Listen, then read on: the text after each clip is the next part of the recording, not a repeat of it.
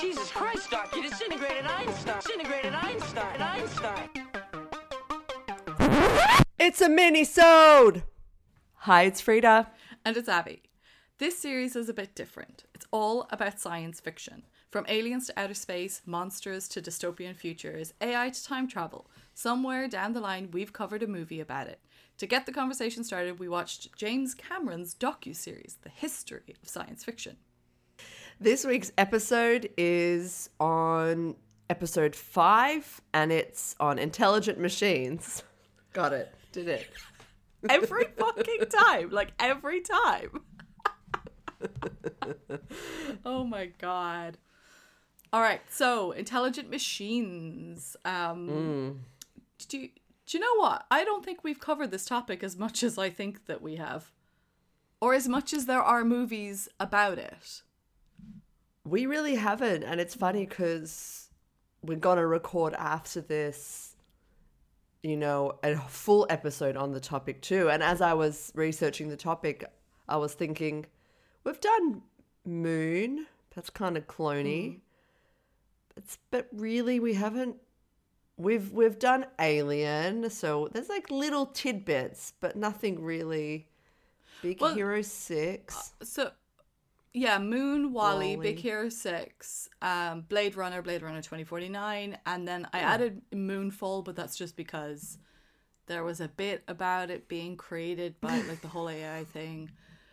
But yeah, I mean, when you think about the types of movies and the ones that particularly that come up in this mini-series, it's like, yeah, we there's a lot that we could do, and I don't know why neither of us pick them. I don't like the topic. I find the topic quite difficult to think about. I think, didn't Geostorm have an AI as well? No. Okay. Whatever. I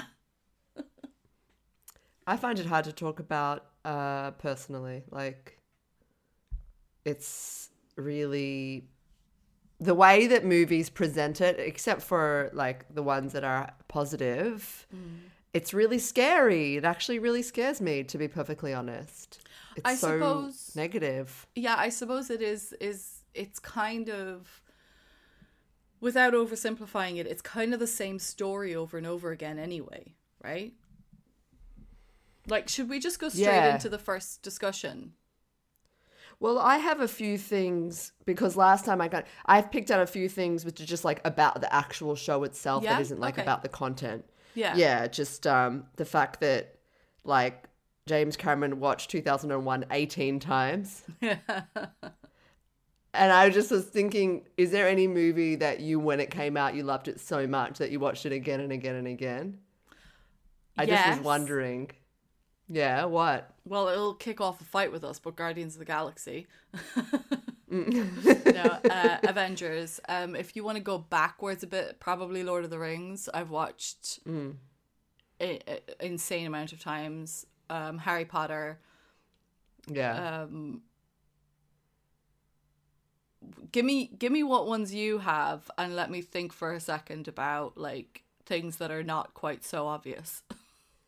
I've definitely watched Harry Potter a lot, but Phantom Thread was this movie that came out like a few years ago, and it was like and I watched it in the first year that it was out, probably about 8 or 9 times, because I traveled a bunch that year, and every flight that I took, I rewatched it, like including in one of the hotels. I also watched it. I just couldn't stop watching it.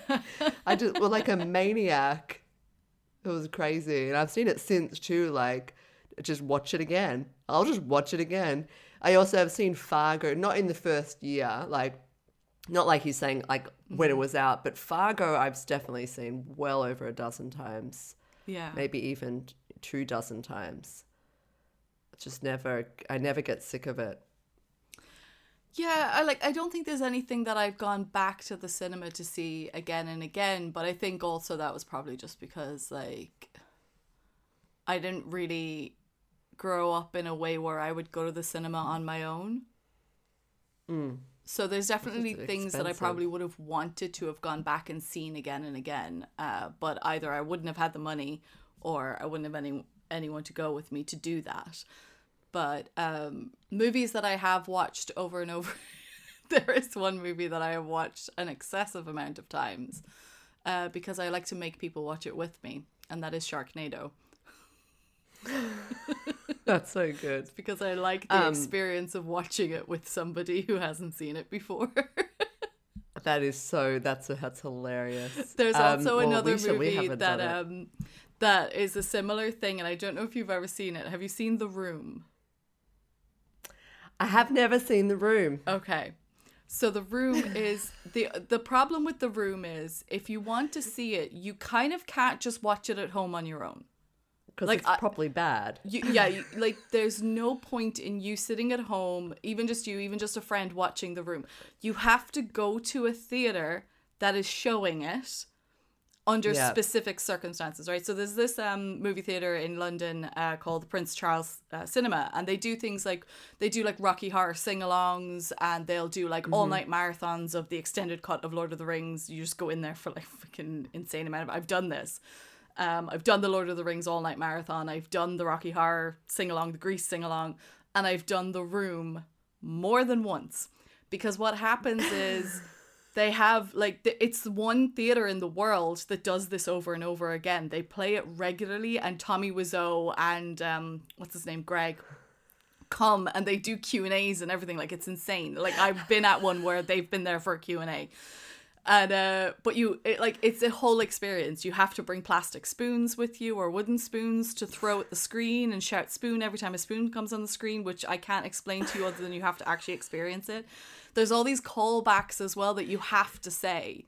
Like, there's just, people just learn. It's just, when you watch the movie, it's like, meanwhile in San Francisco, and it's just, I don't know. Oh, hi, Mark. I can't. You have to. It's crazy. You need to experience The Room, but you can only do it in a theater. Don't do it at home on your own. Find somewhere that's showing it and go and watch it with other people, because it's the only way to experience the complete fucking madness of what that movie is. Sorry, that was a long rant. We have a similar theater. We have a theater like that. I love those marathons. But anyway, I have a couple of other things from the film. Sorry, I went off on The Room. No. I think it's so fun. It's so fun. But one of the other points was there's a couple cute things. Robert Patrick from The Terminator, when he goes, I felt like I was the baddest motherfucker on the planet. I just loved him saying that. Yes. I loved him saying that. And then I also just loved James Cameron and Arnie reuniting. I just thought it was very sweet. And the last comment was that the 2001 actor who's old looks like his makeup aged character. It's the same. Oh. Because they aged him at the end of 2001 and now he's old. It looks exactly the same. It's amazing. It's a good makeup artist then. Totally. I also loved the Rogue One director. I thought he was so sweet. He just seemed like a real sweetie. And one random thing is that how in this series, when basically all the talking heads are they're not random celebrities, they're all actors from the movies or experts from universities. One guy in this film, it says music director from the Late Late Show with James Corden. Oh, wait, who is it? Is it Reggie Watts? He was talking about Star Wars. He just was, I don't know why he was in it. I don't know. Reggie Watts is not on The Late Late Show. We can look it up. Music director. Show with James Corden. There it is. James. I think Reggie. Corden. No, it is Reggie Watts, yeah. Okay, yeah, so what's his deal? I don't know how to describe... do you know what? I don't really know. Reggie Watts is a comedian. I've seen him do stand-up. I've met him. I've been in the pub with him. Many, many, many years ago, before he was on Late Late Show and stuff like that. I'm talking 15 years ago. He's in it. He did stand-up, and then... So yeah, I don't know why. He's in Star Wars. Oh, he's in it. He voiced Lando in The Disguise, in The Rise of Skywalker. Oh, okay. Okay, cool. There we go. That's his connection. There we go. That's fucking That makes random. sense.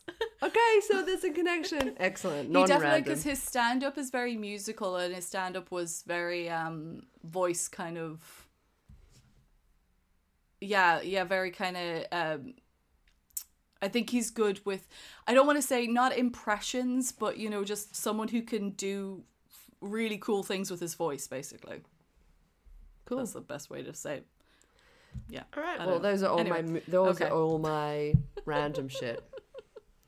Maybe they could be final comments. Ugh, I haven't got this right, have I? All right. Anyways, let's Okay. get on with the episode. All right. Okay. So,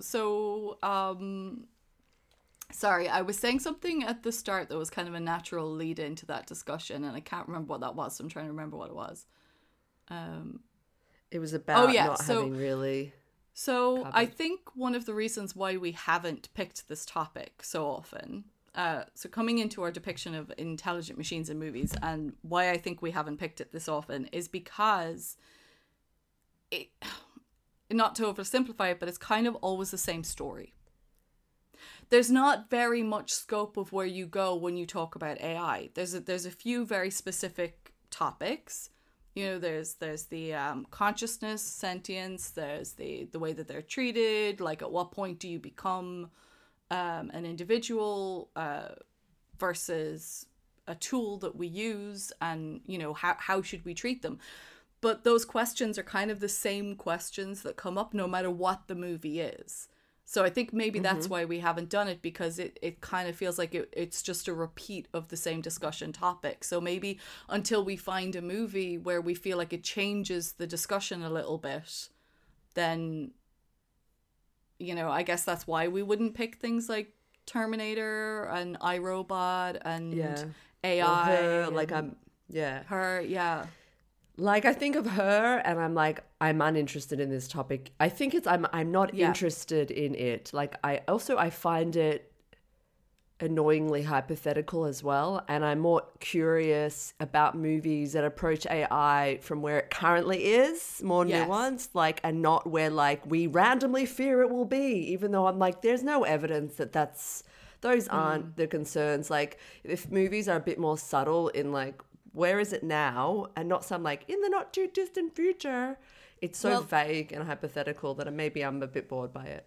Yeah, I agree with you. I don't feel like I am as interested in it. I found it interesting. I found our discussion about it in Blade Runner interesting. And I know that this episode comes out the week after we'll have covered After Yang, which we have not yet recorded, but I know that will be an interesting discussion regarding AI. Yeah. But other than that, I just, I don't know, like the uprising of the robots, I'm just like, it's not. Yeah. I don't know. It's like, especially for me as an AI professional, I'm like bored of this because I see what I see, and I know no one's interested in the detail of the reality. Everyone only wants to talk about all of that. And so in the After Yang episode, and which we'll record, which came out last week, I want to really talk in a nuanced response to these big fears based on what I know to be true. Yeah. Which is boring as all hell. But we can hopefully make it interesting. So I think we're kind of on the same page. I'm not interested. That's it. We're not interested. Yeah. It's as simple as that.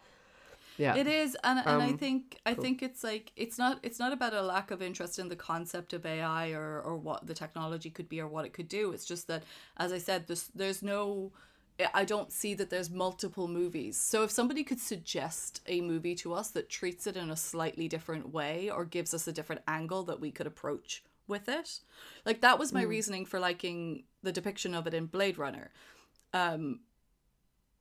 Which was slightly more so, which was less played with in the actual movies. So Blade Runner 2049. In terms of the actual book, the original, Do Androids Dream of Electric Sheep, my interest in it was the idea that we, this kind of almost innocent or this value that we put on life, how we don't put a value on life now enough to be able to do anything to kind of send our world in a good direction. But then in the future, they're out there buying electric animals for pets because we've been so destructive that there aren't any real animals anymore. But people still want that connection to nature. They want that connection to the world. And the only way to get it is this, this false kind of vision of it. But, so I find though, to me, that's an interesting kind of way to look at it, or to look through a lens at something. But yeah, everything else is just kind of, it's always about the uprising. Yeah, uprising. And it's like, let's look at where we are now with ChatGPT and all these kinds of things being released, and like talk about how it's the reality of AI, unfortunately, is just much more mundane. It's banal. And boring. And it's like, it just makes me roll my eyes. To me, it's like people having access to too much information they don't know how to do anything with, and too much smart asses. It's basically the fact that a lot of, the fact that AI using natural language can easily like mimic all of our shit is because everything we do is, I guess, kind of boring, and we repeat our behavior, and we are formulaic. And so an AI can just write a poem because maybe our art is boring, like that. It's banal. And and it's sort of, there's a theme in this episode where they're like, it's as bad as we are. And that's exactly it. It's just as boring and as bad as we are, because that it is us. And I did find it a little annoying when James Cameron and like Arnie were just like, oh my God, like this horrible thing is going to happen. And they were like, yeah, like any minute you can just feel it happening. And I'm like, really? Stop. What are you wanking on about? This is the thing. It's really so should we come into the second part then, into the social message, right? Because there's I feel like there's two themes that I kind of pulled out in terms of what they chatted about in this episode, and then also like how I kind of see the depiction of it in movies and stuff, and what they're trying to say. So there's the first one, which is the the uprising of the robots. Where does life begin? All the stuff that we talked a lot about before, and will have talked about. But, what is consciousness and sentience? How do we determine between man and machine? Is it just a sum of our parts, or is it our experiences? Who gets to decide what the limits to humanity are, versus where like an AI is allowed to be viewed as an individual, a person. And then there was something that they talked about, which was the Terminator and Skynet thing, about our own inability to control ourselves.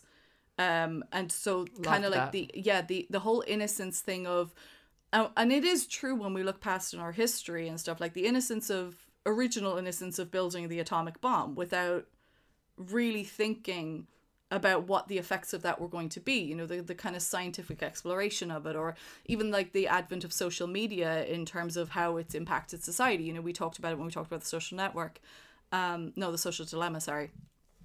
And, like at the beginning, things seem cool and fun, and then in the end, it turns out it's like, this is actually detrimental to our society. I don't feel like the message with AI is that it's detrimental to our society because of the first theme, in that like, AI is going to become conscious, and then there's going to be this whole thing of, it's a new kind of, when are they allowed to just, when is a machine allowed to be an individual? I think it's detrimental to our society because we're going to become over-reliant on something that, as you have said before, is not... a bit shit. People who love ChatGPT will be fucking screaming at me right now. But anyway, your thoughts, please. Absolutely. So I did love fighting the human urge to make robots that kill us. Absolutely. We're fighting our own urge. Like, that is really, really love that. And same thing with weapons. And we can't stop ourselves. That's what I've been saying this for a while. Like, we're all terrified. Like, why are we developing this? Like, why are we keeping on going? Unclear, unsure. Because capitalism pushes us towards progress, better, shinier, better. Like, we can't stop ourselves. And I feel like it's just a capitalist sort of end story. And then kind of, you were talking about over-reliance. And I loved with Her, the film Her, this is an angle on Her that I was like, okay, maybe I am interested. Although, again, what's there to say? It's boring. There's nothing to say. Over-reliance on our phones, in a sense, being in love with your phone. Yeah, Her is about a guy who's in love with his phone, and they make it in a relationship. We're in love with our phones. What more do we need to say on the topic? It's boring. It's just about the banality of evil, if you think about it. Like, evil isn't going to be Skynet coming robots.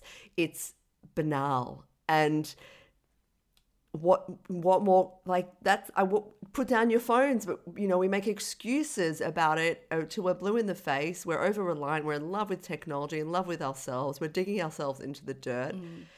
What more is there to say on the topic? Yeah. Exactly. No, it's so right. I mean, I don't even know, like, what messages, what are the social messages other than just, you know, step away from technology? Yes. Step away. Yes. Yeah. That's it. It's, yeah. I think it's like finding a balance. I mean, we all need that balance. And I noticed it recently, especially because, as you said, like, because ChatGPT is such a big thing right now, people are really obsessing about it. And, like, I mean, I've had people say to me, it's just going to make all science obsolete. And it's like, but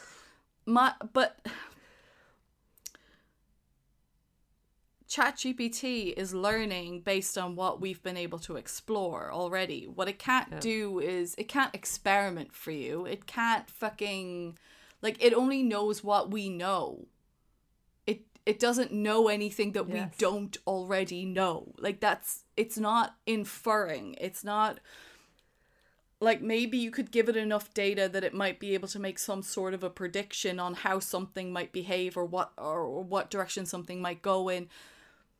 But that doesn't, like, it's not new knowledge. Out of all the things that ChatGPT is going to make obsolete, science isn't one of them. Essays? Yeah. Is one of them, maybe? I don't care. I again, like, people keep telling me all the ways that I could use ChatGPT. And I'm like, maybe. And then I'm like, no. Do you know what I did find it useful for? I will say I've not really used it. A couple of people, other PhDs that I know are, like, really hardcore going, no, this is amazing. Something I found useful for the first time the other day was I had spent about 2 hours on Stack Overflow trying to figure out a way to do one specific thing, and I couldn't get it. So I put the question into ChatGPT, and it gave me an example of a code that I could write. It wasn't correct. It didn't give me exactly what I needed, but it gave me something that I could manipulate and work with that brought me to where I kind of needed to be in the end. I want to be clear that, like, it didn't write code for me. It didn't write something that worked immediately for me, but it was a faster way to find something useful than the hours and hours on Stack Overflow that I normally spend looking at things that other people have done that is like, oh, will that maybe work?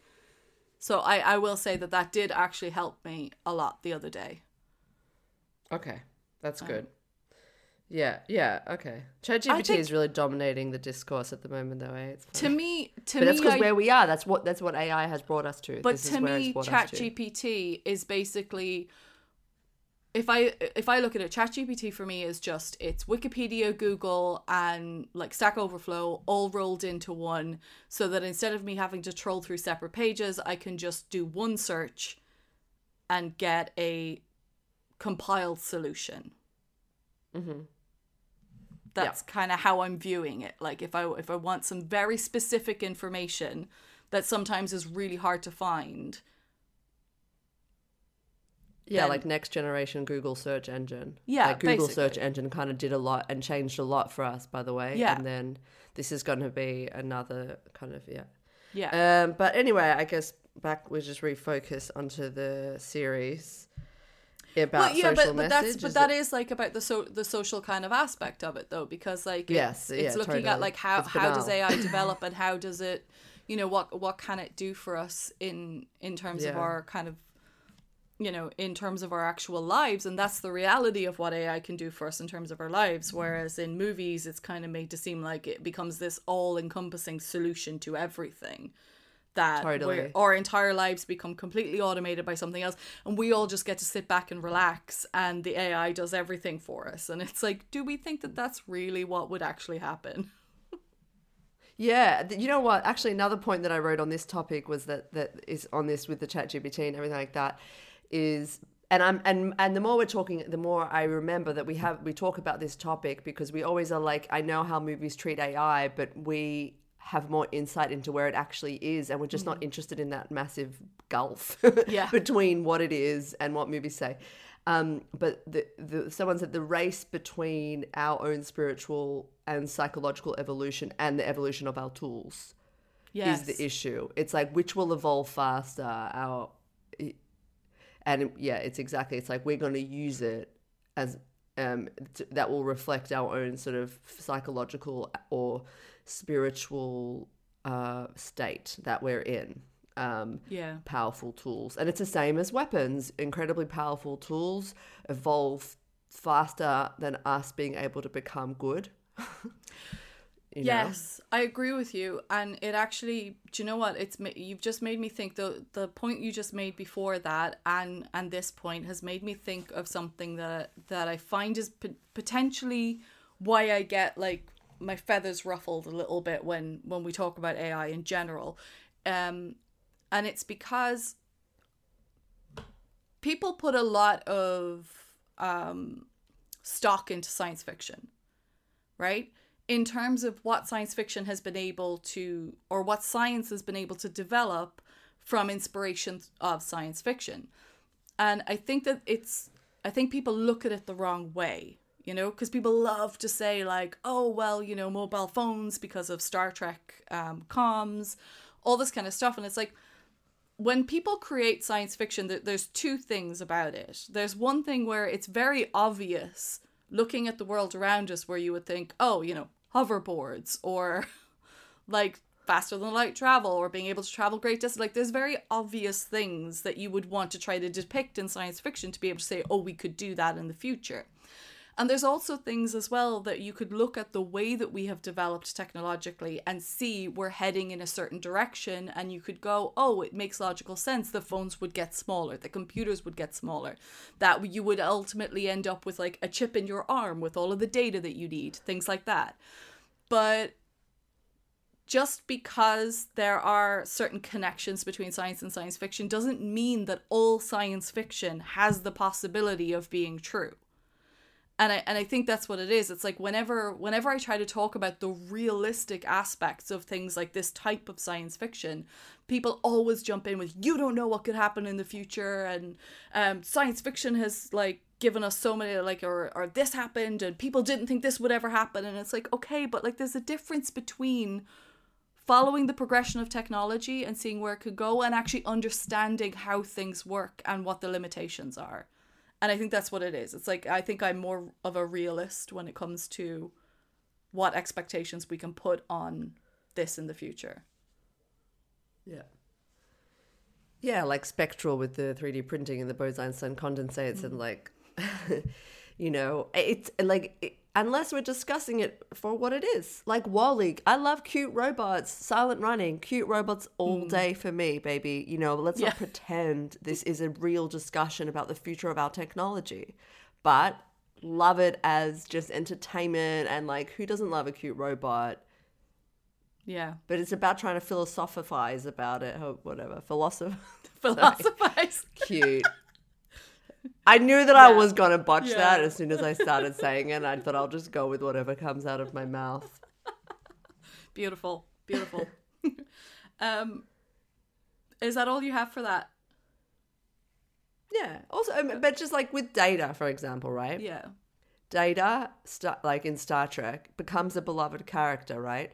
And so, as if you're a fan of Star Trek and you're a fan of Data, and over the years you've come to love him because as a fictional character, not as the future of technology, but because you love him. So therefore, the discussion about whether Data is a person or not, or has rights, you're really emotionally invested, not because it's a philosophical issue about the future of technology. No, it's because it's a good show and you love the character. So if that's, how we talk about it, love it. Yeah. What I don't like is the philosophical shit that would pretend that, it's what they're doing basically in this episode, sitting down and being like, oh man, this is around the corner. Yeah. It's not around the corner. There is... No. I think we both in agreement that is not what our belief or understanding of how it's evolving right now. Yeah. So speaking of, what is your favorite episode that we've done? Out of our very few, you're allowed to pick the episode that we haven't recorded yet. Mm-hmm. I love Silent Running. I thought that was just a fun time. It was hard to resist Wally, but I think I loved the robots in Silent Running, and I loved the chat that we had about them too. I realized when I listed the stuff at the start, I didn't put Silent Running in it, and you're so correct that of course it should be in the list. And I didn't put Big Hero 6 in the list as well. What the hell is wrong with me? Big Hero 6 is probably like one of the closest things, just in the idea of medical robots and assistants and stuff like that. I loved that. Blade Runner 2049 is, but that's just because it's just my type of a movie, and I love the movie, and I love the idea around the whole the question of the different kind of stages of AI within that. You had the automated home system, but then you had the actual replicants, and so it's just I thought that was kind of cool. All right, so final comments. Do you have any? Give me a I second. have a final question for you, but that's it. Oh yeah. Oh wait. So before the question, maybe we can.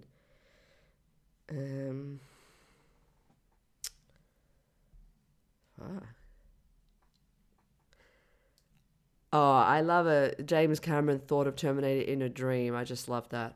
That's. I felt that's so relatable. I love ideas that come to people in dreams. I love actually just when you hear people's directors when they say, "Oh, this is how I thought of that character," and the story. Who was it with the mum and turned around and the mum was the twin sister and all this kind of stuff. I love that. I love those little stories. That it's just a thought somebody had once, and then it expands it into an entire universe. That's cool. That's it from me though.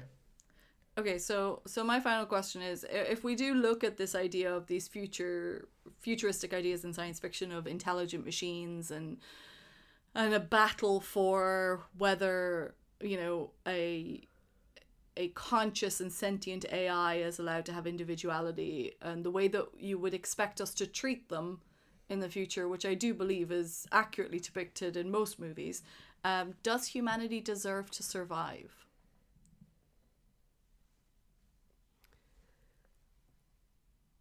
If it becomes a battle of humans or machines, do you think humanity deserves to survive, or should the machines evolve and take over the planet?